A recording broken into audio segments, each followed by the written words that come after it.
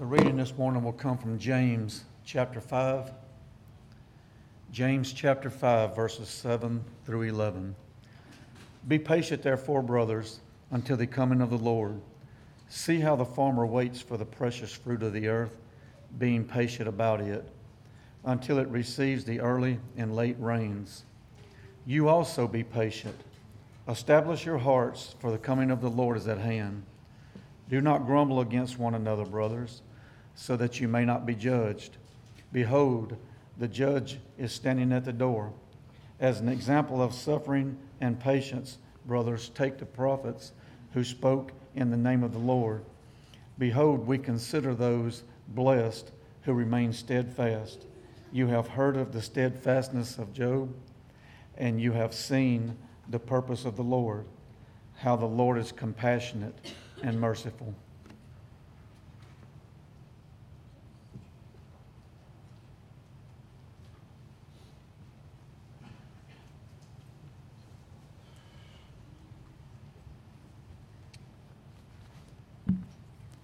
Good morning.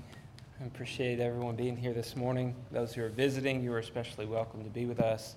I love those songs. We've been practicing, Lord, I lay my life at your feet, and it's been stuck in my head, and I love that song so much. So kind of sent chills through my body as we sang it. So I really appreciate that. Appreciate God is so good. Just didn't realize how well I knew that song until we started singing it. I knew it pretty well, so I appreciate that as well. We're going to be in James chapter 5 this morning. You want to get out your Bibles and turn there. That's pretty much the only text that we're going to be studying from as normal.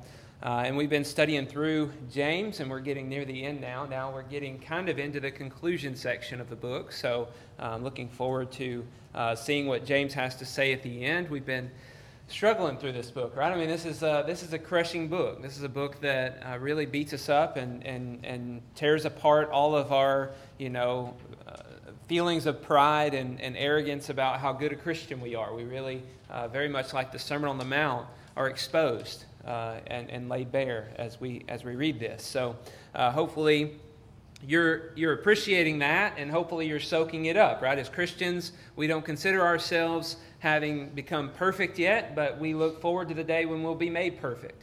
And we know that Jesus is working in our lives to sanctify us, to make us more and more like Him. And that's our mission. That's our goal, to be like Him so that all the world around us can see His glory.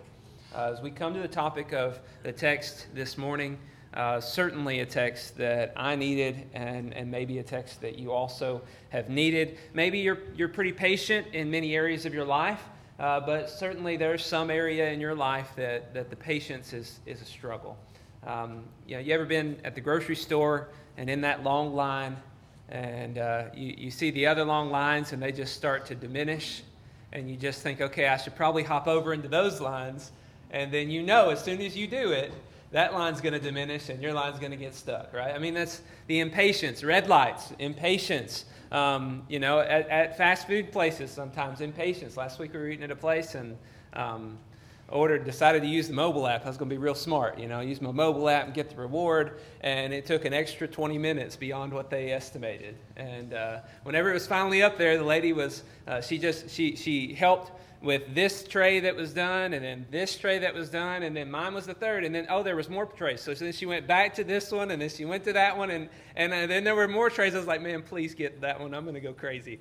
I don't think I can wait that long. I've been waiting 20 minutes, and that one sat there for the last 5 minutes, and I've just watched it. So we all struggle with patience. I maybe more than most, really struggle with patience. I like to be efficient. I like to get things done. I rush my kids around, bless their hearts. We can be very, very impatient. But as we read the text that we're reading this morning, this is about patience, about the Lord coming, and about dealing with our struggles in this life. This is a bigger patience. This is taking into account all that James has been saying to us about ourselves that we've been seeing we're broken in. After giving us this huge long list of all the things that we're doing wrong, we might start to think, well, I'll never get there. I might as well just give up. And here at the end, James says, be patient. Be patient. So in a way, this is a little bit of encouragement. It's telling us that we need to do something we're not very good at, and we'll talk about and kind of dissect that. But it's also giving us a little bit of encouragement to just be patient. Hang on. Don't give up. We see in verse 1, he says, or verse 7, be patient, therefore, brothers, until the coming of the Lord. See how the farmer waits for the precious fruit of the earth, being patient about it until it receives the early and the late rains. You also be patient. Establish your hearts, for the coming of the Lord is at hand. James tells us to be patient, and that's hard. Waiting is hard, right? We're all just tired of waiting. We're so tired of waiting that we're constantly creating technology to eliminate the wait. The mobile app I just talked about, it's all about eliminating the wait. Everything is getting faster, right? We buy the new computers because they're faster. We're trying to eliminate the distractions that keep us from doing the things that we really want to do. We're trying to get to those things as quickly as possible, and our culture is really wired for this. We want instant gratification. We want it all. We want it now. And we're going to get upset the longer we have to wait. Our internet is a telltale sign. If you're on a website and it takes longer than 2 seconds to load, you think something's broken and ready to throw the keyboard. I mean, we flip out. So as we see, we all deal with this. What is at the root of this? What is the problem? What's going on? Well, waiting exposes a vulnerability that's inside of us. This is fascinating to just think about. Waiting exposes a vulnerability that's inside of us that we can't force something to happen. We're anxious because we want something to happen at a certain point in time, and we're not okay if it doesn't happen at that point in time because we expected it. Our expectations are that this would happen at that point in time. And if it doesn't happen, then I'm upset and I want to make it happen at that time. And now maybe I've been made to look like a fool because maybe I said that it would happen at this time and it didn't happen at this time. Maybe I made all my plans and all my arrangements around this event taking place at this time, and now I see it can't or it won't, and I don't understand why. This is the way it is with everything that we wait for, that we get impatient about. We want it to happen now. And sometimes it won't. And we're afraid we're made to look like fools as a result. So what should we do about it? What should we do about it? What do you want to happen? What do you want to happen? You want to get married? You want the church to just explode and grow in number, an unimaginable number. You want that job. You want that promotion. What do you want to happen? How are you going to handle waiting for that to happen? Maybe you want your loved one to be converted, to believe the truth. How are you going to handle waiting for that to happen? I'll give you the hint. As we look at this text and we continue, we need faith in God working. You see, the problem with our struggle with impatience, it reveals a lack of faith, a lack of trust that God is working behind the scenes. We have to give time for God to work. Think about what he says here. As the farmer waits for the precious fruit of the earth, being patient about it until it receives the early and late rains, you also be patient. You don't go outside and plant a seed and make it grow any more than you bring a child in this world and make it mature. I mean, you can try. You can do everything in your power to make that child grow up as fast as they possibly can, but it ain't going to happen overnight. You're just not going to see the speed that you desire. And so you have to wait. And as you're planting the seed and you're maybe weeding it and you tilled the soil to prepare for it, and maybe you're even providing water, but you're ultimately, the growth and the germination of that seed into a plant that produces fruit is completely out of your control. You can yell at it. You can jump and run and dance and do all kinds of things to try to make it happen, but it's ultimately out of your control. The child is out of your control. At the end of the day, they get to decide those kinds of things, how they're going to mature and what they're going to do. At the end of the day, it's out of our control. And we have to wait.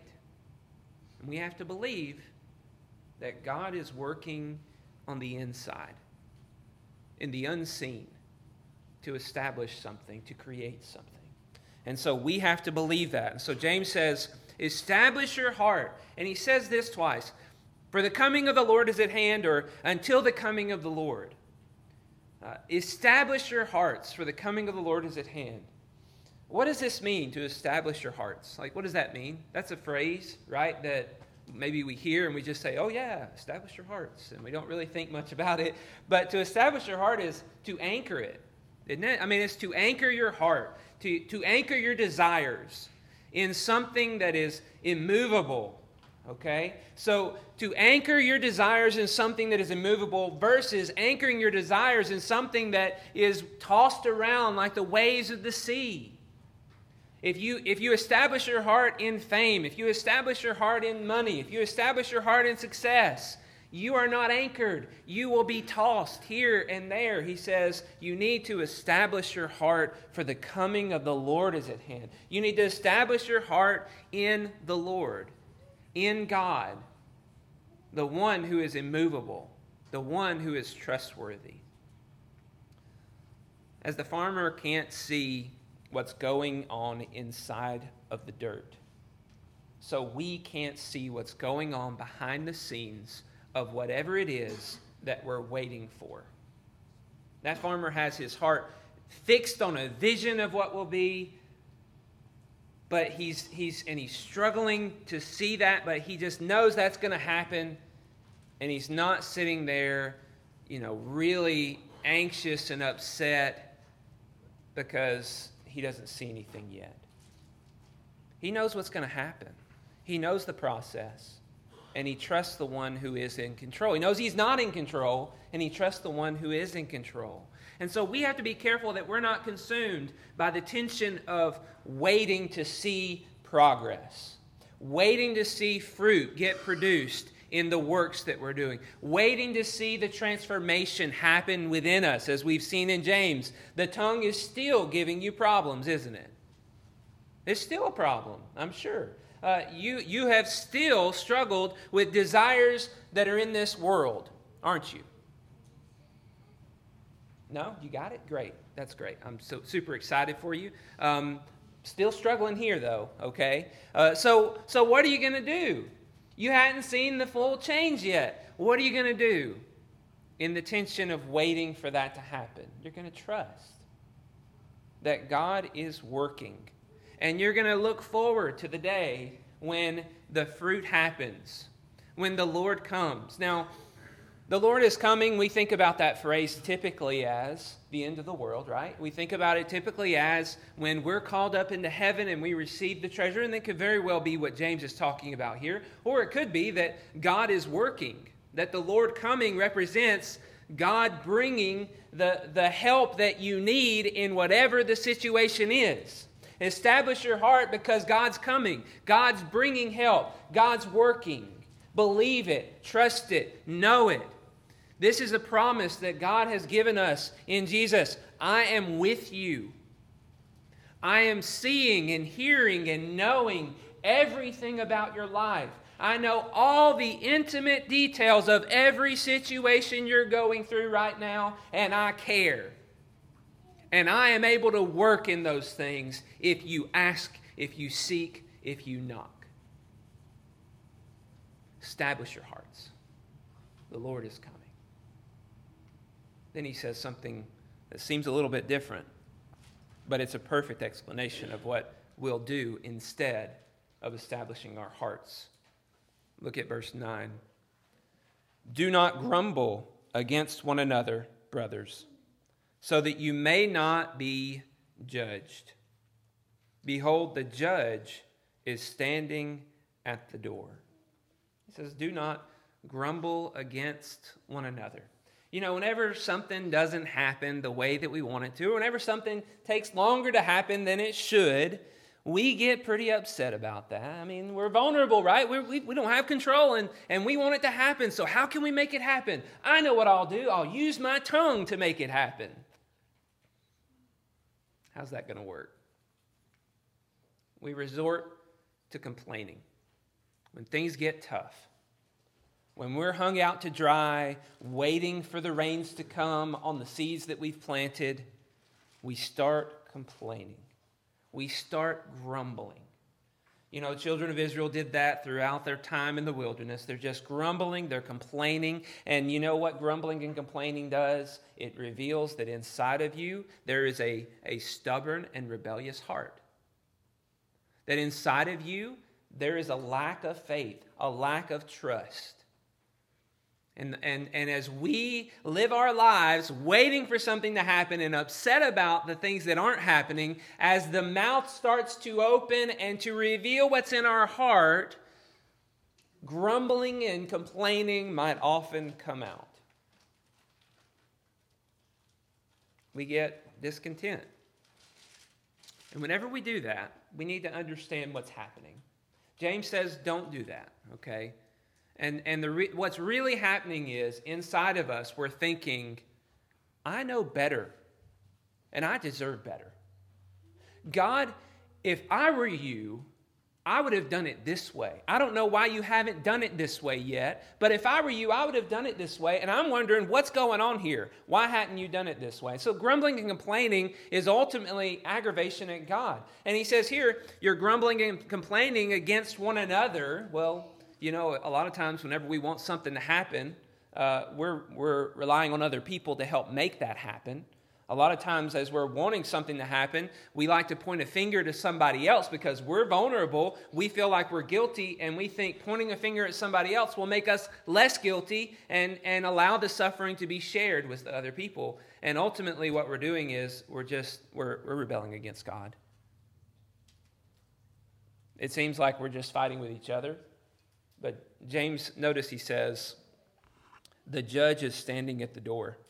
He says, don't grumble that you may not be judged. The judge is standing at the door. God doesn't see this and think, oh, well, that's an issue between them. I'll stay out of it. He sees this and he says, no, you're supposed to love your brother. You're not supposed to tear him down. You're not supposed to grumble and complain against them. You're supposed to love them. And in all your impatience and in all your worrying and anxiety about how things haven't been done yet, I was sitting here trying to do something for you, but now you're guilty of judgment and condemnation. And you see how James is bringing up that this is not good. Whenever we grumble, whenever we complain, we're revealing an evil heart. And more than that, we're spreading a toxic chemical. It's contagious, and it spreads. Our grumbling and complaining because things aren't the way that we think they should be starts to spread. And before you know it, everybody's upset. Everybody's arrogantly basically saying, I know the way things should be, and God, why hadn't you made it this way? I know how you should be over here, brother, and I think you should be doing it this way, and I'm mad at you for that, and I'm going to tear you down until you get it right. It's toxic. And it destroys. But there's an antidote. There's an antidote. Your grumbling and complaining can be solved. It can be fixed. I've made huge strides in this area. Gratitude is an antidote. Being grateful, seeing the bright side, seeing the good things that God has done for you, seeing the good in the people around you, and understanding how they're working toward the right direction, the right goal, looking at what they are doing that's good instead of constantly judging them for not doing the things that you believe they should be. Instead of saying, I know the way things should be, you look at how much God has done and you say, thank you, God. Look at these workers over here. Man, they're working so hard. They're devoting their lives to you. Look at all these who are weak are growing spiritually. They're not nearly at the level that I want them to be, but man, wow, how far they've come. But also there should be another antidote, humility. Whenever we grumble, whenever we complain, we're revealing pride in our hearts. I tell you, this is something that's hard to see, but it's there. You don't think yourself a proud person? If you grumble or complain, you're proud. You're proud. And the antidote to the grumbling and complaining is having humility, thinking less about yourself, thinking more about other people. You know, that person who doesn't do all the things that you feel like they should, you know, you're not living in their situation. You're not dealing with what they're dealing with. You weren't brought up in the upbringing that they had, and you haven't faced the decisions they've faced. You haven't experienced life or learned the truth to the level that they've learned it. And you don't understand a lot of the things that they're doing in their life because you don't see or know. And so why be proud and arrogant and judge your brother when all that's really going to do is result in you being judged? We have to be understanding of each other. I'm reminded of Peter in 1 Peter saying, live with your wife in an understanding way, lest your prayers be hindered. God desires for us to be understanding. If there's no understanding of each other and patience with each other, then the relationship between us and God is broken.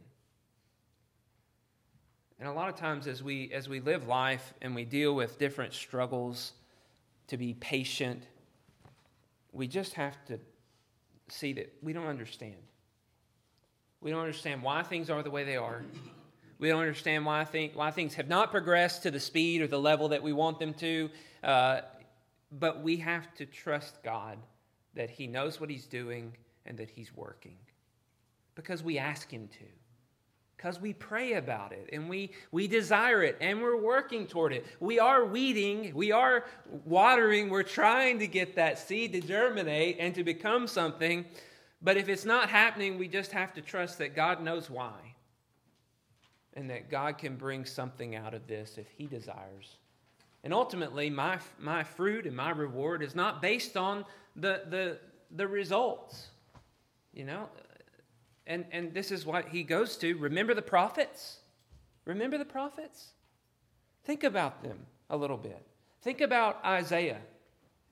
Isaiah was told, you're gonna speak and they're not gonna listen to you. They're not gonna listen to anything you have to say. How you like that? All your work, you're just constantly looking for them to listen and to pay attention to the things you're saying. No, they're not going to listen or pay any attention. Elijah, you know, he's doing everything he can. Man, these great works and miracles are happening in front of all these people. And what do? Completely ignore it and then try to kill Elijah. And the same happens with Jeremiah and Ezekiel. These prophets, in their lifetime, they didn't see results. They worked their lives trying to bring about a turn, a repentance of God's people, and no one listened to them. No one changed. No one paid attention. Everybody was just ignoring them. But how fruitful are they?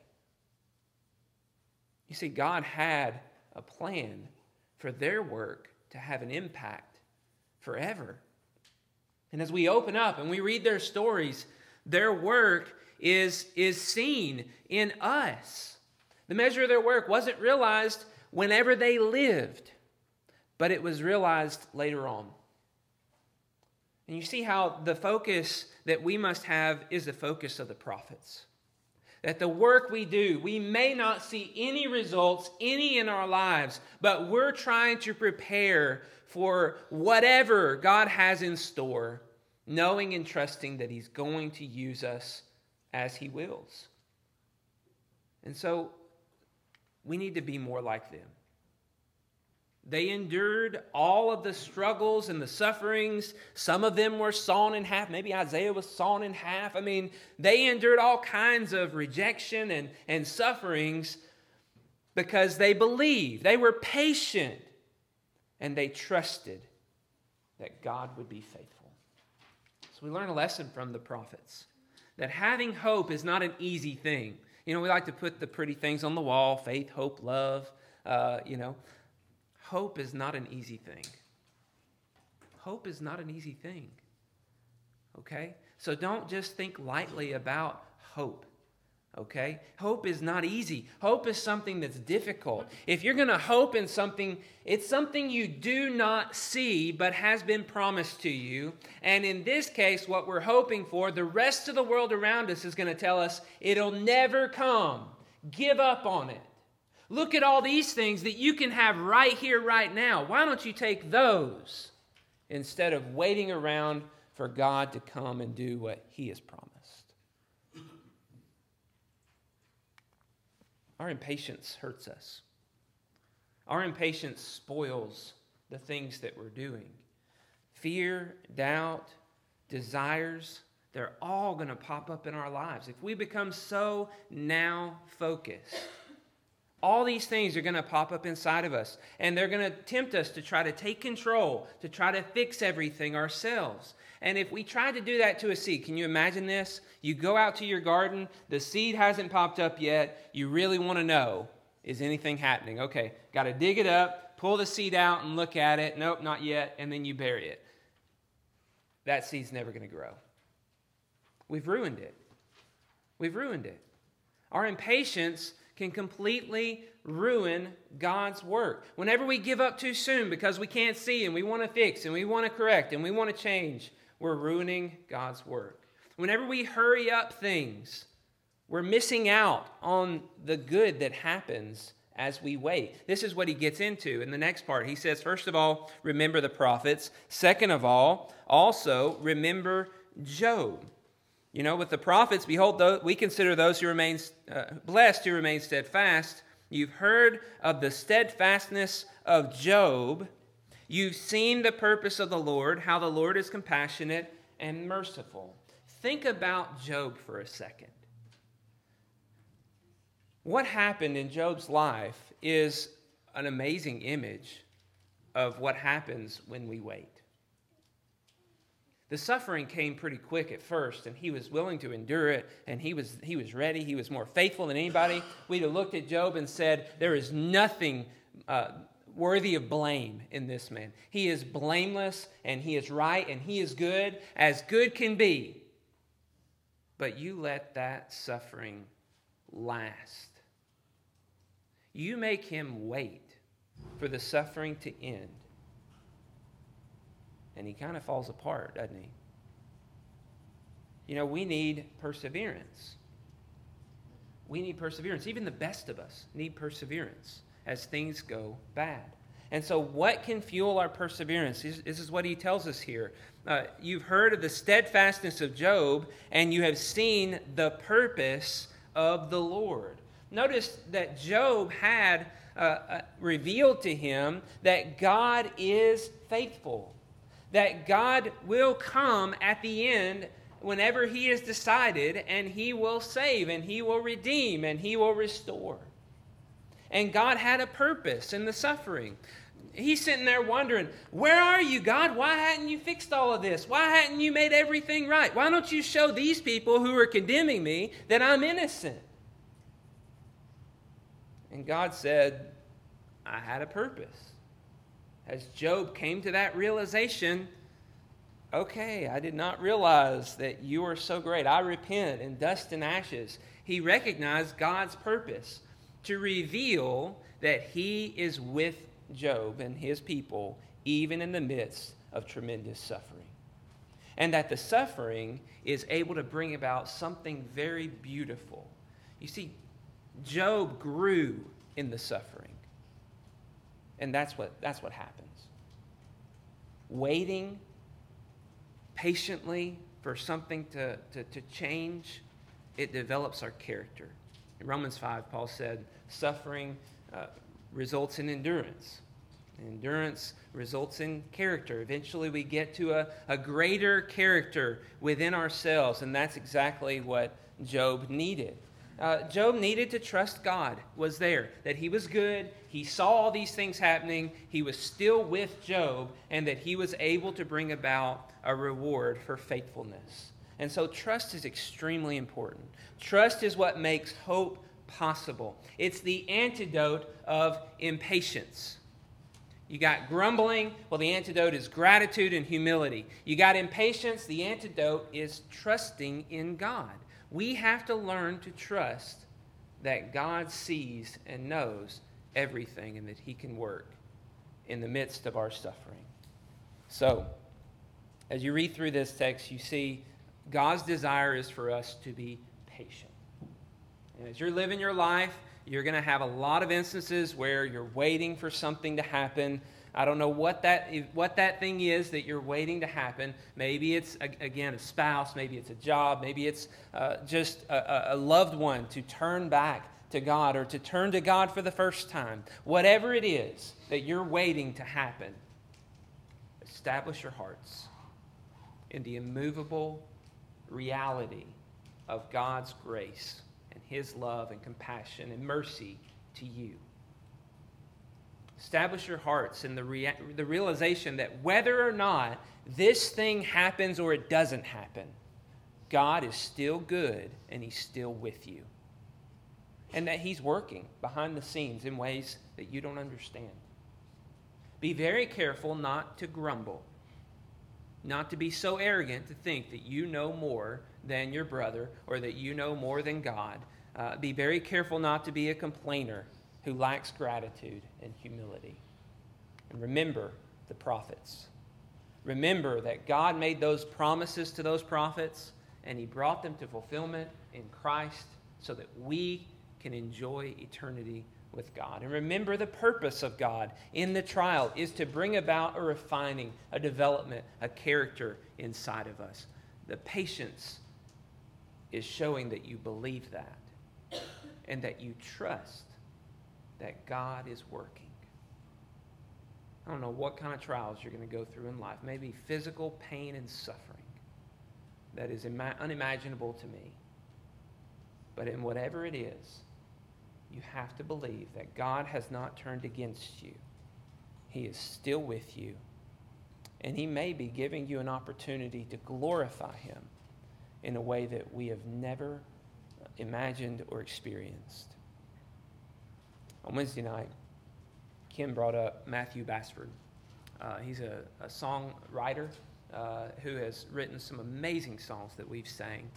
And he had Lou Gehrig's disease, and he had been struggling with that for over a year.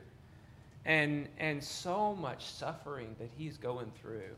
And he completely opened up and was vulnerable and let everybody understand what he was going through in life. And he's writing articles and he's revealing it all, but the whole time he's trusting that God can use this to glorify himself. I don't know what you're going through right now, but whatever it is, God can use this to bring about his glory, and it will result in fruit for you that is eternal, an eternal reward if you'll trust him. He knows what he's doing. If you're here this morning and you've not received the grace that God has offered you, you're not laying up treasures in heaven where moth and rust does not destroy and thieves do not break in and steal. You can make a change today. You can receive the mercy and grace that he offers you, and you can begin to live for God. If there's something that you need to do, will you please help us understand whatever that is so that we can help you? If you know what you need to do, you can come forward today and we can help you in any way that you need.